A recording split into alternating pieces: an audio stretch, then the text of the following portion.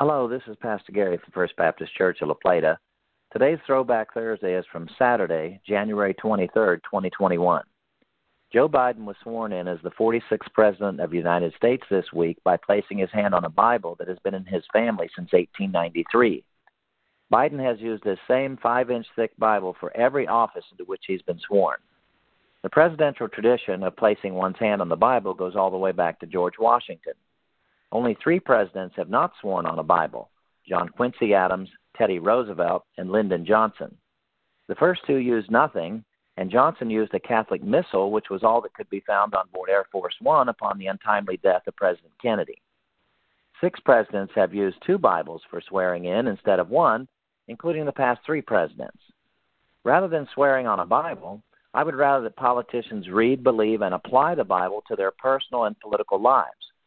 Washington, Annapolis, and every other capital would be much different if the Bible were actually used to inform and influence public policy decisions, because 2 Timothy 3:16 teaches that, quote, all Scripture is given by inspiration of God and is profitable for doctrine, for reproof, for correction, for instruction in righteousness. George Washington famously said, quote, it is impossible to rightly govern the world without God and the Bible.